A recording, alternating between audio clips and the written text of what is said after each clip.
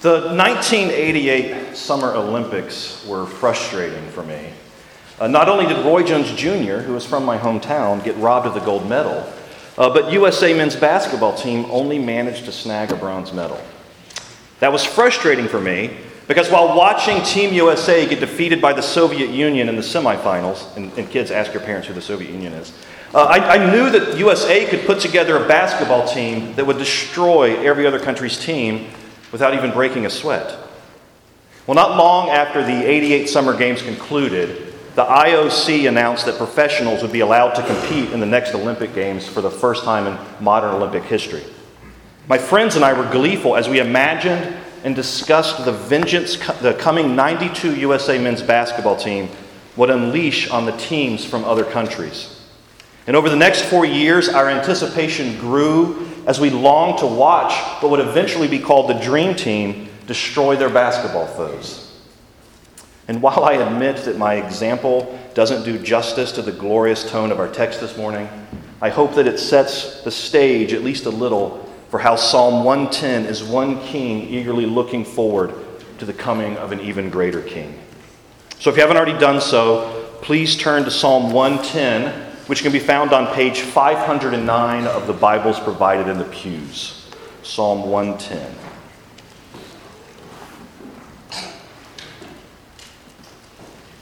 And please follow along as I read. The Lord says to my Lord, "Sit at my right hand until I make your enemies your footstool." The Lord sends forth from Zion your mighty scepter. Rule in the midst of your enemies. Your people will offer themselves freely on the day of your power in holy garments. From the womb of the morning, the dew of your youth will be yours. The Lord has sworn and will not change his mind. You are a priest forever after the order of Melchizedek. The Lord is at your right hand. He will shatter kings on the day of his wrath. He will execute judgment among the nations, filling them with corpses. He will shatter chiefs over the wide earth. He will drink from the brook by the way. Therefore, he will lift up his head. So this morning, we're going to look at Psalm 110 under 3 points. King, priest, and warrior, as our brother Jed prayed earlier. Simple to remember, king, priest, and warrior. But before we do that, before we get into the 3 points, I want us to spend a little time looking at the Psalm's context, which is wrapped up in its heading, a Psalm of David. When reading the Psalms, it can be tempting to gloss over or even skip the headings. For example, if you flip a few pages back and look at Psalm 102, before verse 1 of that psalm even gets going, you'll read a prayer of one afflicted, when he is faint and pours out his complaint before the Lord. So that's the heading before we even get to verse 1. And sadly, I suspect that when reading Psalm 102, many of us will skip straight to verse 1 and not spend time contemplating the heading.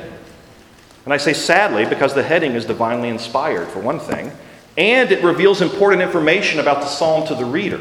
So Psalm 102's heading tells us that not only is it a prayer of lament, but it's also to be applied beyond the poet. A prayer of one afflicted, not my prayer of affliction. The reader is being asked to enter into the psalm, not as an observer, but as a participant. And so back in Psalm 110, we have the heading, a Psalm of David. Now, that heading may seem obvious and not really worthy of contemplation. It's a much simpler, a more straightforward heading than Psalm 102's heading, right? I mean, we all know who David is. He killed Goliath. He ruled over Israel for a really long time as a king. He collected the materials for the temple. God promised that David's descendants would reign over God's people, right? We know who David is. The heading is self-explanatory. And in a certain sense, for many of us, that's true. But a deeper understanding of this heading is important to our understanding and application of Psalm 110. We don't want to just gloss over it. In fact, Jesus himself leaned on this heading when he quoted Psalm 110, verse 1 to the Pharisees in Luke 20, verses 41 through 44. It's a well-known passage, but I want you to not only listen, but to see the words of Jesus as I read. So keeping a finger in Psalm 110, please turn over to Luke chapter 20, verses 41 through 44, which is page 880 in the Pew Bibles. So So Luke chapter 20, verses 41 through 44, and we'll be coming back to Psalm 110 in just a little bit. All right, so listen as I read and follow along. But he, Jesus, said to them, "How can they say that the Christ is David's son? For David himself says in the book of Psalms, 'The Lord said to my Lord, sit at my right hand until I make your enemies your footstool.' David thus calls him Lord. So how is he his son?" As we begin, I want to see how important the authorship of this psalm is, because it was important to Jesus. In fact, it's so important that Derek Kidner wrote, "Nowhere in the Psalter does so much hang on the familiar title, a Psalm of David, as it does here." So why is it so important? Well, for starters, claiming that someone other than David wrote Psalm 110 contradicts Jesus. If you believe that David didn't write this psalm, you're disagreeing with Jesus. And disagreeing with Jesus is a side of history that you don't want to be on, which we'll get to in this psalm. And for our purposes this morning, one of the reasons that Jesus points to the authorship of Psalm 110 is because it's important that readers and listeners, and that includes us, engage the poem with the understanding that King David is the writer and speaker. Look down at Luke 20, 41 through 44, and count the number of times Jesus points out that David is the speaker of Psalm 110. 3 times. Remember Psalm 102 that I referenced earlier has a heading that invites the reader into the seat of the writer. It puts the pen in your hand, so to speak. Not Psalm 110. King David wrote it, and King David speaks it. The king wrote it. The king of Israel wrote it. The king whom all other kings in Israel's history, the southern kingdom's history, descended from. King David was the standard for all the other kings of Israel. Pointing out just one instance of many, 2 Chronicles 29 verse 2 describes King Hezekiah as the one who did what was right in the eyes of the Lord according to all that David, his father, had done. Hezekiah is compared to King David. So considering who King David is, the heading, a Psalm of David, should cause us to raise our eyebrows at the very first verse. Because, and this is our first point, because King David, the standard, the patriarch of the dynasty, writes about a king who is greater than he is, whom he calls Lord. Kings of dynastic empires don't usually refer to anyone else as Lord. Something important is going on with Psalm 110. And that something is, as one theologian points out, that God revealed this prophetic psalm to David to prepare for the coming Messiah. So our 3 points give us important information about that Messiah, which is King David's king. So look at verses 1 through 2 again in Psalm 110. "The Lord says to my Lord, sit at my right hand until I make your enemies your footstool. The Lord sends forth from Zion your mighty scepter, rule in the midst of your enemies." The Messiah is a king. And the Messiah is a king through the decree of Yahweh, of God the Father. The Lord that's in all capitals is a translation of Yahweh. The other Lord is a translation of Adonai, which means my master, and refers to the Lord-vassal relationship between his people. David is acknowledging that he is subject to both all capitals Lord and Adonai Lord. Beginning with verse 1, we see the great King David submitting himself to the sovereign control of God. And this is more than just a recognition that God is in control. With this psalm, David is acknowledging that the Davidic dynasty, his kingship, is because God willed it into being. God put David on the throne and established David's family. And David doesn't allow himself to buy the lie that he accomplished it. David didn't look around at his kingdom and tell himself that his dominance was because of what he did. David hits loud notes of praise as he begins this poem. And this is instructive for us. Are we in the habit of giving God the glory for our lives? Do we start off praising God or looking to God when we speak? When reflecting on this past year, do you praise God for the promotion you got at work? Do you acknowledge that it was His sovereign hand that gave you that promotion? When rejoicing at the goals you reached over the last year, do you publicly give praise and thanks to God, or do you allow others to think that you deserve the credit? When reflecting on how sin is being put to death in your life, who gets the credit? Following David's example is a great way to begin conversations with others about the gospel when discussing accomplishments over the past year. So through the power of the Holy Spirit, let's acknowledge the sovereign lordship of our Creator and our Savior and King. Furthermore, I believe when we read, "The Lord says to my Lord," we need to ask, who is the Lord? All capitals Lord. Obviously, in the setting we find ourselves in this morning, it's safe to assume that as a group, we realize that David is talking about God. However, I don't know if that's enough of an answer, and here's what I mean. Several years ago, when I was a brand new Christian, I complained to my pastor that I wasn't really getting anything out of my Bible reading. After listening to my complaints, really my excuses for why I didn't read the Bible regularly, he told me that when we read the Bible, our main objective should be to find out who God is, what God is revealing about himself. That's the humble approach we need to have when we read our Bible. And Psalm 110 is not disconnected from the Bible. In fact, it's a brief summation of much of the story of the Bible. And for the record, when I say story of the Bible, I mean true story of the Bible. And so we need to ask, who is the Lord? Who is God, and what is he revealing about himself? So first, notice what the Lord says to David's Lord. Sit at my right hand. We've already talked about David's posture of submission in this poem. And here in verse 1, we're introduced to a sovereign ruler who tells King David's Lord to sit at his right hand, referencing the sovereign control that's revealed about God throughout the entire Bible. This Lord, God, has complete sovereign power over all creation. He made everything after all. And if our posture when reading this psalm or the Bible in general isn't one of humble submission, one of humble recognition of who God is, then we do not understand, and we do not understand our place in God's story. And one of the most important facts revealed by God in his story is that as the sovereign creator of all, and that includes all of us, he sets the terms. God's rule isn't a democracy. None of us get a vote. You and I don't get to decide how we can approach God's throne. Remember what happened to Cain. Cain failed to submit to God, and his sacrifice was rejected. In King David's own life, he watched God execute Uzzah because Uzzah failed to obey God's rule concerning the transportation of the Ark of the Covenant. And if you recoil at the execution of Uzzah, then frankly, you're revealing that you have yet to fully submit to God's sovereignty. And we're all guilty of that. This side of eternity, we all demonstrate from time to time that we believe that we can do a better job at ruling than God. Every time we sin, we reveal that we believe that. So the Lord speaks to David's Lord and tells him to sit at my right hand until I make your enemies your footstool. And sitting at the right hand of God confers authority and power reserved only for God. David's Lord is no normal king. His authority is total. The phrase, "until I make your enemies your footstool," is an ancient metaphor for absolute control. Throughout King David's life, he dealt with enemies and dissidents, even his own sons. He failed to exercise absolute control over his own emotions and actions. And as great as King David was, his enemies were never made his footstool in this sense. So David isn't looking ahead to a king similar to him.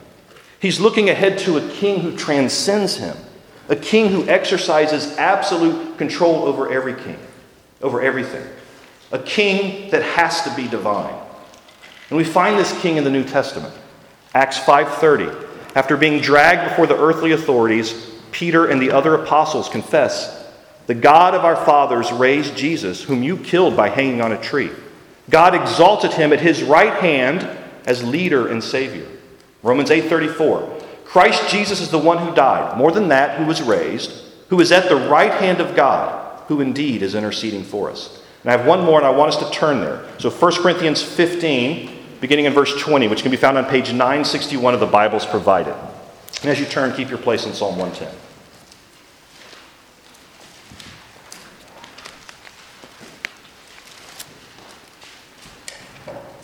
So please follow along as I read, beginning with 1 Corinthians chapter 15, verse 20. But in fact, Christ has been raised from the dead, the first fruits of those who have fallen asleep. For as by a man came death, by a man has come also the resurrection of the dead. For as in Adam all die, so also in Christ shall all be made alive, but each in his own order.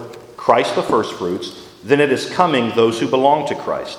Then comes the end, when he delivers the kingdom of God the Father, the kingdom to God the Father, after destroying every rule and every authority and power.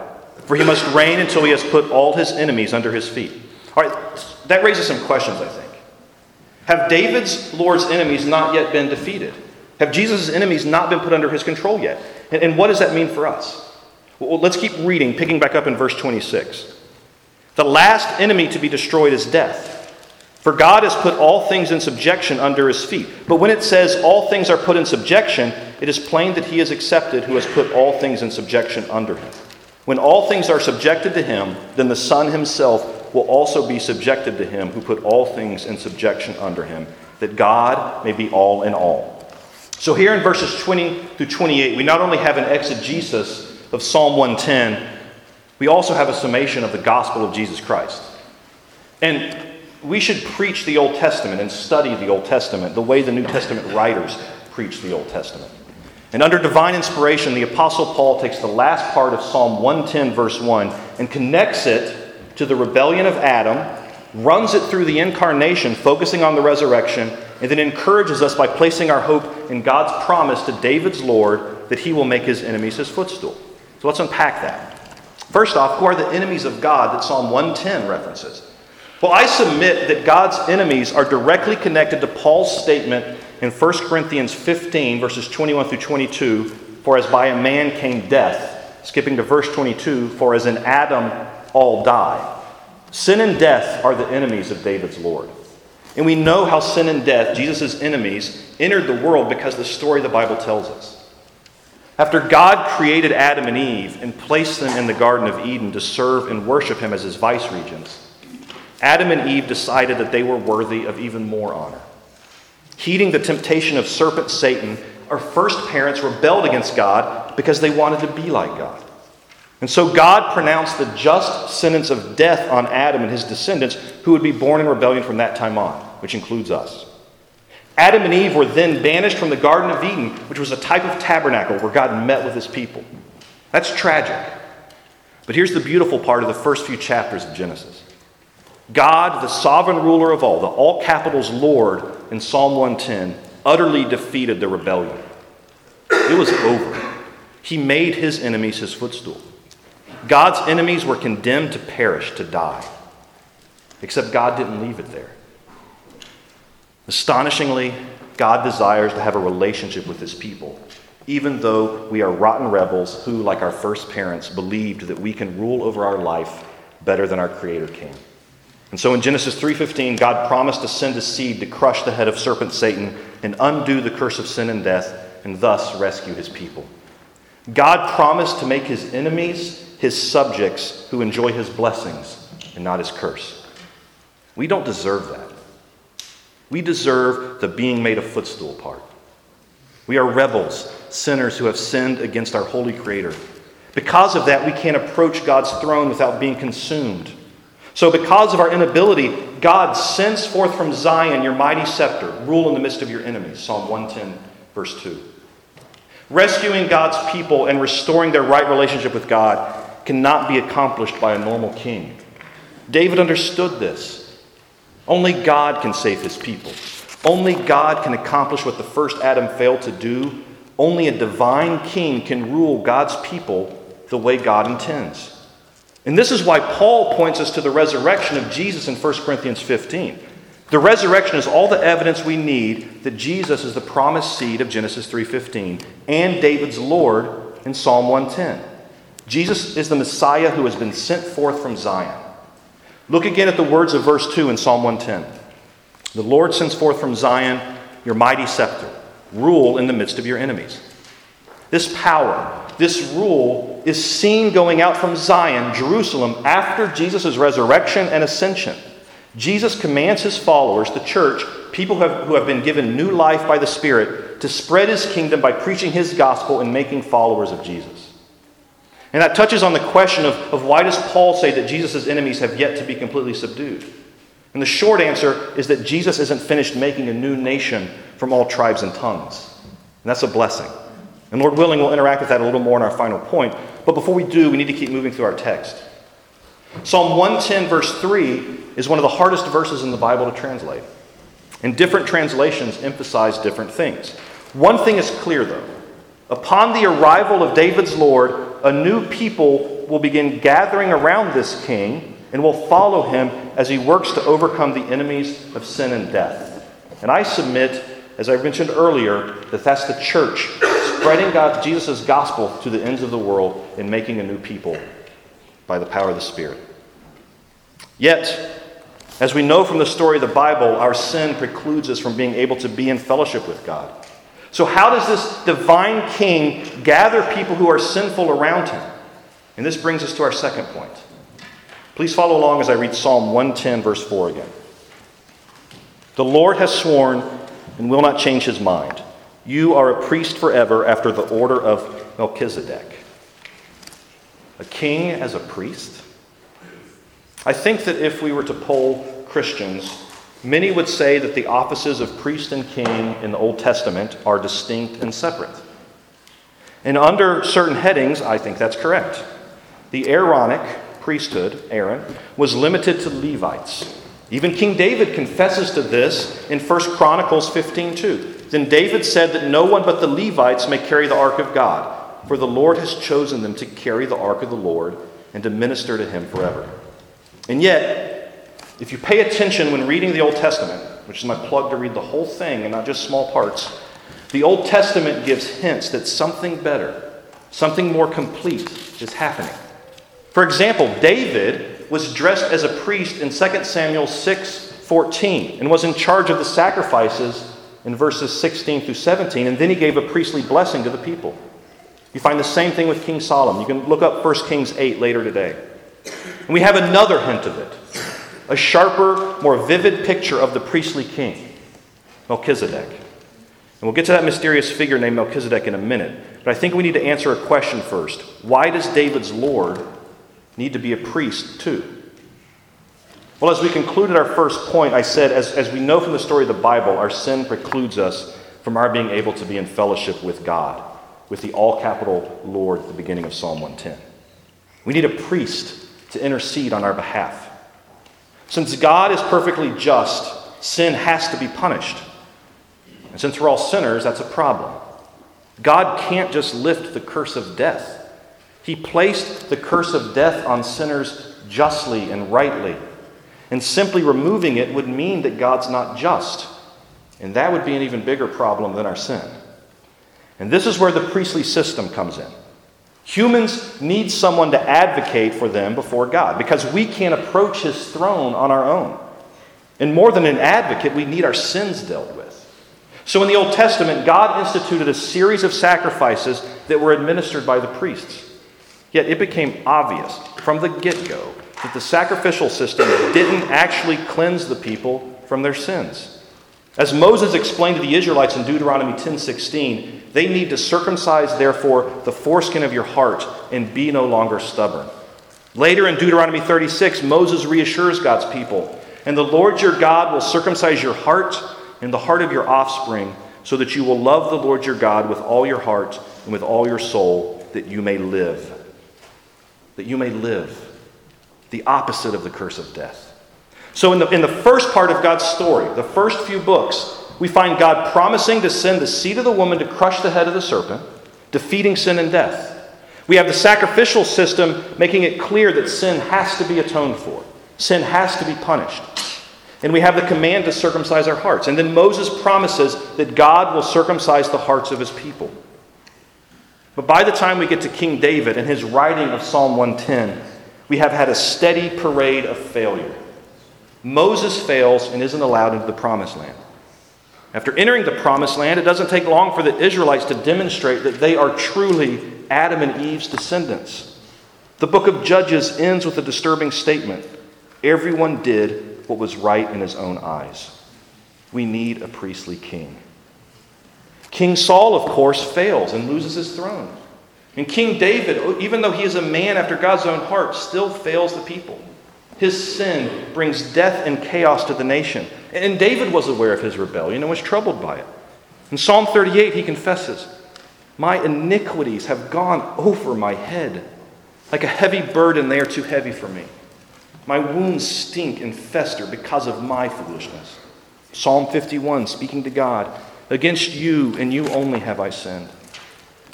King David didn't suffer from any delusions about his sinfulness. What's more, when you read through David's Psalms, it's also very clear that he was aware that God punishes the wicked. I think oftentimes we miss that when we're reading the Psalms about how one of its main thematic emphasis is how God punishes the wicked. Yet in Psalm 32 he writes, "Blessed is the one whose transgression is forgiven, whose sin is covered." He then adds, "I acknowledged my sin to you and did not cover my iniquity. I said, I will confess my transgressions to the Lord, and you forgave the iniquity of my sin."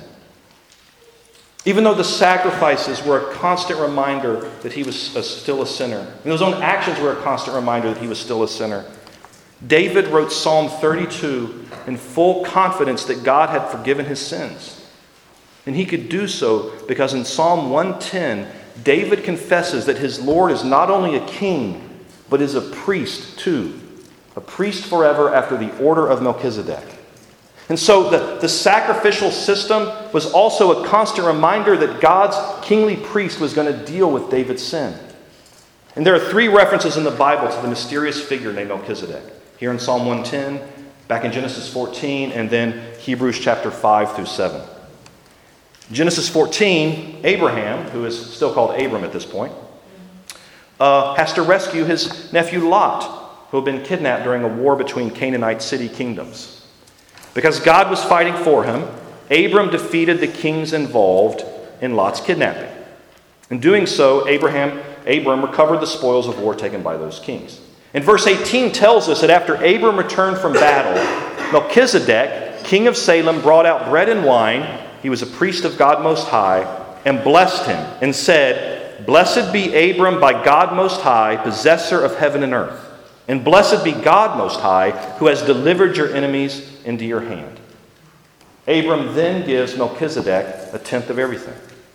So who is this Melchizedek? Well, Melchizedek was a king of Salem and a priest of God Most High, as the verse says. And that's about all the information in terms of facts that Moses provides in Genesis 14. However, there are some important things for our text and for the gospel that derive from those facts. So one, we know Salem, Melchizedek, king of Salem. We know Salem by its more popular name of Jerusalem.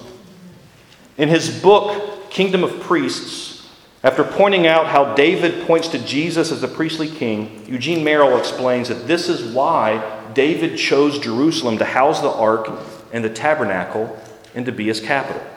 Jerusalem is the focal point for the religious and political activity of David's kingdom. Psalm 76:2, his abode, God's dwelling place, has been established in Salem, his dwelling in Zion. Centered in Salem, Jerusalem, King David's priestly rule over the Israelites pointed to the eschatological Zion, the eschatological city of Jerusalem. With that in mind, on one level, the promise of Psalm 110 verse 4 applies to David. So recorded in 2 Samuel 7, God made a covenant with David that he will establish a son of David on the throne forever. The Lord has sworn and will not change his mind. David's dynasty is as certain as God's promises are certain. And so on another more important level, we know that this passage is referring to David's greater son, the Messiah. Like how the Davidic city of Jerusalem points to and culminates in the final city of God, the Davidic line is a line of priestly kings that point to and culminate in the Messiah, David's Lord of Psalm 110. What's more, because this line of priestly kings is based on the line of Melchizedek, it stands outside the Levitical priesthood and sacrificial system. David's Lord transcends the Mosaic covenant.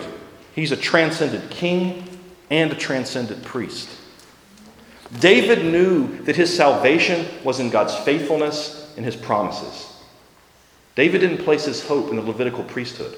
There's not a plan A and then a plan B in God's story. The Levitical priests always pointed to David's Lord.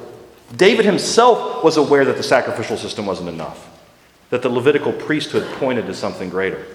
So keeping your place in Psalm 110, please turn to Hebrews chapter 7, page 1004 in the Pew Bibles.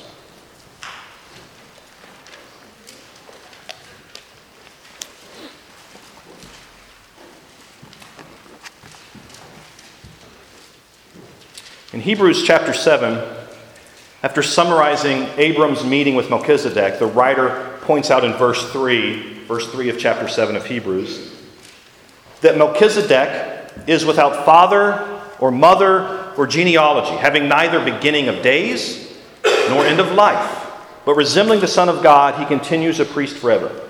Now this is interesting, among a series of interesting things about Melchizedek. The writer of Hebrews isn't claiming, like some believe, that Melchizedek was a pre-incarnate appearance of Jesus. The resembling the Son of God is a way of saying that Melchizedek points to or prefigures Jesus, not that he is Jesus. What's going on here is that the writer of Hebrews is claiming that there is a thematic reason why Melchizedek's lineage and death aren't recorded. For one, it's a literary way of reflecting the eternality of God's true kingly priest. David's Lord of Psalm 110. For another thing, it highlights that genealogy is unimportant to the writer of Genesis in establishing Melchizedek's credentials to be a priest of God Most High. Genealogy was very important for the credentials of the priest under the Mosaic covenant. And we know Jesus' lineage. But being in the line of Melchizedek means that his lineage is not what qualifies him to be God's final and true priest. What does? Well, continuing in Hebrews 7, we read about how, like Melchizedek is greater than Abraham, Jesus is greater than the Levitical priesthood because of his resurrection. Death has no hold over him. So please follow along as I continue reading Hebrews chapter 7, picking back up in verse 4. So Hebrews 7, verse 4. See how great this man was, to whom Abraham, the patriarch, gave a tenth of the spoils. And those descendants of Levi who received the priestly office have a commandment in the law to take tithes from the people, that is, from their brothers, though these are also descended from Abraham. But this man who does not have his descent from them received tithes from Abraham and blessed him who had the promises. It is beyond dispute that the inferior is blessed by the superior. In the one case, tithes are received by mortal men, but in the other case, by one whom it is testified that he lives. One might even say that Levi himself, who receives tithes, paid tithes through Abraham, for he was still in the loins of his ancestor when Melchizedek met him. The inferior is blessed by the superior. The writer of Hebrews isn't finished, though. Picking back up in verse 11. Now, if perfection had been attainable through the Levitical priesthood, for under it the people received the law, what further need would there have been for another priest to arise after the order of Melchizedek, rather than the one named after the order of Aaron? I mean, why would David have written Psalm 110 if the Levitical priesthood and the Old Testament sacrificial system were enough? In verse 12, for when there is a change in the priesthood, there is necessarily a change in the law as well. For the one of whom these things are spoken belonged to another tribe from which no one has ever served at the altar. For it is evident that our Lord was descended from Judah. And in connection with that tribe, Moses said nothing about priests. This becomes even more evident when another priest arises in the likeness of Melchizedek, who has become a priest, not on the basis of a legal requirement concerning bodily descent, but by the power of an indestructible life. For it is witnessed of him, you are a priest forever after the order of Melchizedek. For on the one hand, a former commandment is set aside because of its weakness and uselessness, for the law made nothing perfect. But on the other hand, a better hope is introduced through which we draw near to God. In short, the writer of Hebrews, among other concerns, he was concerned that his readers were in danger of returning to the Mosaic cult, re-embracing the law. But who has bewitched you, foolish Galatians? And turning their backs on the gospel of Jesus Christ. And so to combat that, the writer of Hebrews exegetes Psalm 110. A large part of his exegesis is arguing that the Melchizedek priesthood is superior to the Levitical priesthood. And Hebrews 7 points out that Jesus comes from a tribe that Moses never connected to the priesthood. Instead, Jesus is in the line of Melchizedek based on the power of an indestructible life, his resurrection. Thomas Schreiner writes, all Levitical priests die. But Jesus is a priest who has triumphed over death forever. Surely such a priesthood is superior to the one where death leads to an endless succession of priests. And so Hebrews 7:22 declares, this makes Jesus the guarantor of a better covenant. The former priests were many in number because they were prevented by death from continuing in office, but he holds his priesthood permanently because he continues forever. And here's the really great part. Consequently, he is able to save to the uttermost those who draw near to God through him, since he always lives to make intercession for them. And that's the glorious point, application, if you will, for us this morning. David's Lord is able to save to the uttermost those who draw near to God through him. Brothers and sisters in Christ, rest today in full confidence that your King and priest has accomplished the full and final atonement for all your sins. If you're discouraged this morning because you fell into sin this past week, and we all fell into sin this past week, let's be honest, cling to Jesus, your priest who is sitting at the right hand of the Father, making intercession for you, reminding God the Father that he paid the penalty for your sins. For those who are repenting of their sins and placing their faith in Jesus, you have an intercessor who reminds the Father that he paid the full price for your sins. You're free. You've been saved to the utmost, which is good news considering our third and final point, warrior. Follow along as I read verses 5 through 7 in Psalm 110. The Lord is at your right hand. He will shatter kings on the day of his wrath. He will execute judgment among the nations, filling them with corpses. He will shatter chiefs over the wide earth. He will drink from the brook by the way. Therefore, he will lift up his head. Earlier, we mentioned that David's Lord's enemies had yet to be fully subdued and left it at that. And in those verses that we looked at in 1 Corinthians 15, Paul plainly states that the last enemy left for Jesus to destroy is death. What does that mean, though, in relation to Psalm 110? All right, so one of the things that's interesting about Psalm 110 is that the enthronement of David's Lord isn't the final act. It's how it begins. Derek Kidner writes, he calls Jesus' enthronement the prelude to the final conquest. Another interesting thing is that the all capitals Lord and David's Lord of the first 4 verses act as one. The Lord is at your right hand, the power of God, acting as one. And this final conquest as this final conquest takes place, Yahweh and the Messiah are working as one to shatter the kings. This reminds me of another psalm, Psalm 102. After asking, why do the nations rage and the peoples plot in vain, exposing the rebellion of humanity, the psalmist writes in verse 4, he who sits in the heavens laughs. The Lord holds them in derision. Very few verses provide such a vivid description as Psalm 2:4. It's reminiscent of how Moses uses comic language to describe how humanity's shining achievement, the Tower of Babel, was actually so pathetic that God had to leave heaven and come down to even get a look at it. And these poetic images, while pointed and effective, do not fully describe the difference between the Creator and his creation. But human language is what the Holy Spirit inspired the human authors to write in. And so, like in Psalm 2 and Genesis, in Psalm 110, David says that the Lord will shatter kings on the day of his wrath. Not defeat, shatter. Shatter carries with it the image of total and unopposed annihilation. The kings of this earth, those in rebellion, don't stand a chance against God. If you are in rebellion against God, you do not stand a chance. Look again at verse 6. He will fill the nations with corpses. He will shatter chiefs over the wide earth. This is universal. There's no bunker, no safe space, no neutral site that can be retreated to that will spare people the judgment of the Lord. There is coming a day when Jesus will return and execute God's righteous and just judgment over the whole earth. Psalm 110, verses 5 through 7, is a prophetic vision of what the Old Testament calls the day of the Lord, the final battle after Jesus returns. And the battle lines are clearly drawn.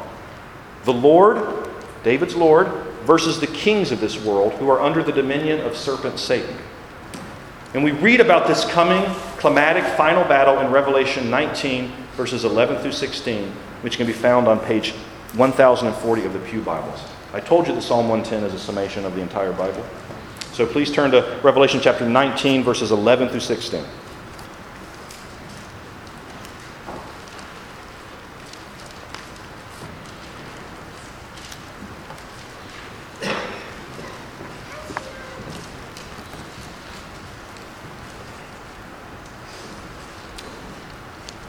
So Revelation 19, verse 11. Then I saw heaven opened, and behold, a white horse. The one sitting on it is called Faithful and True, and in righteousness he judges and makes war. His eyes are like a flame of fire, and on his head are many diadems. And he has a name written that no one knows but himself. He is clothed in a robe dipped in blood, and the name by which he is called is the Word of God. And the armies of heaven, arrayed in fine linen, white and pure, were following him on white horses. From his mouth comes a sharp sword with which to strike down the nations, and he will rule them with a rod of iron. He will tread the winepress of the fury of the wrath of God the Almighty.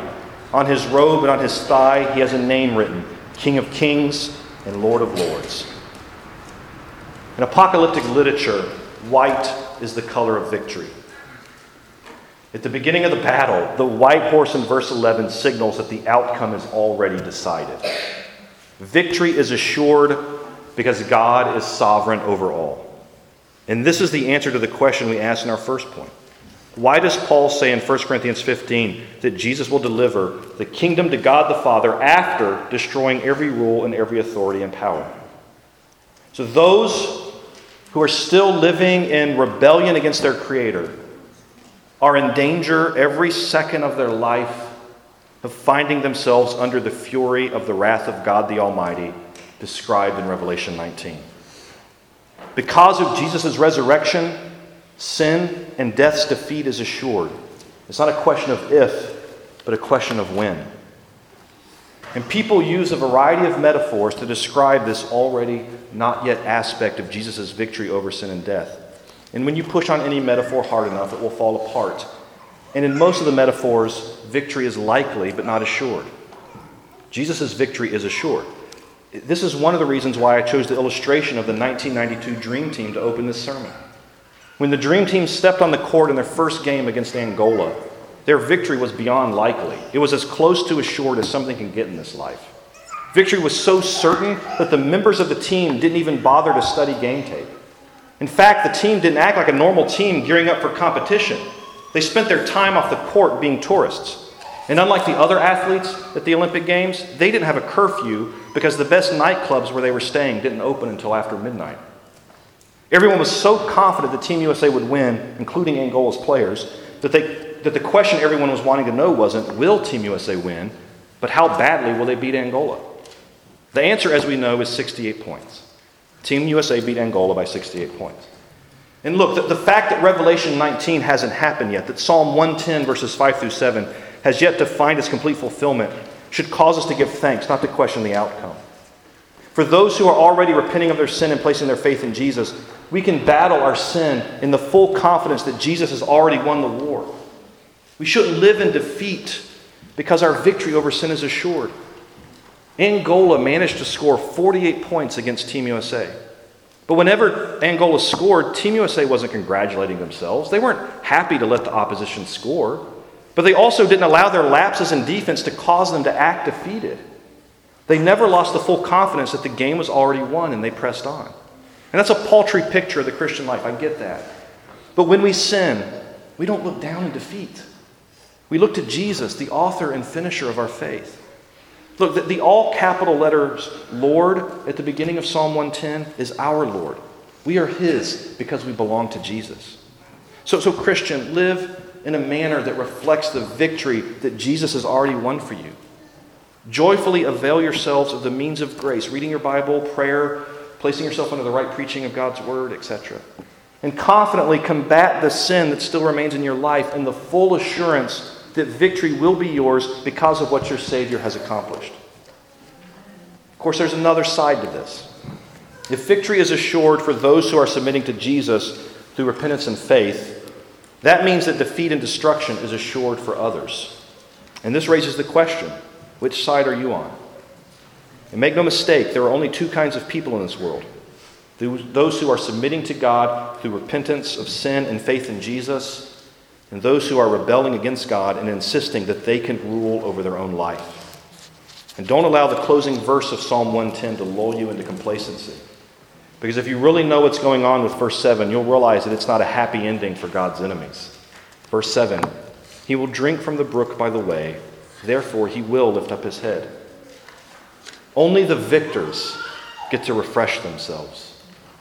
Verse 7 is a poetic way of describing how the battle will end, with David's Lord victorious and ready to invite his people into the new heavens and the new earth to enjoy God's blessing for all eternity. The opposite of that, of course, is that the enemies of David's Lord are sentenced to their eternal punishment that their sins against the eternal God deserve. And if you're still rebelling against God and insisting on ruling your own life, there's good news for you. David's Lord, the Messiah, is not only a priest who intercedes, but is a priest who accomplished what the sacrificial system couldn't. Jesus, by his death on the cross, bore God's eternal wrath, owed the sin of those who repent and believe on Jesus. Jesus was the final paschal lamb, John 1:29. Behold, the Lamb of God who takes away the sin of the world. Jesus was able to die the substitutionary death on the cross for those whom the Father has given him, because he was without sin, the spotless Lamb of God. Hebrews 9:14. How much more will the blood of Christ, who through the eternal Spirit offered himself without blemish to God, purify our conscience from dead works to serve the living God? So if you repent of your sin and place your faith in the life, death, and resurrection of Jesus, you are given new life through Jesus and adopted into God's family. And if you're here this morning and you're still rebelling against God, I urge you to repent and believe. Doing so means that on that final day, you will rejoice to see your Savior lift up his head in victory. Let's pray.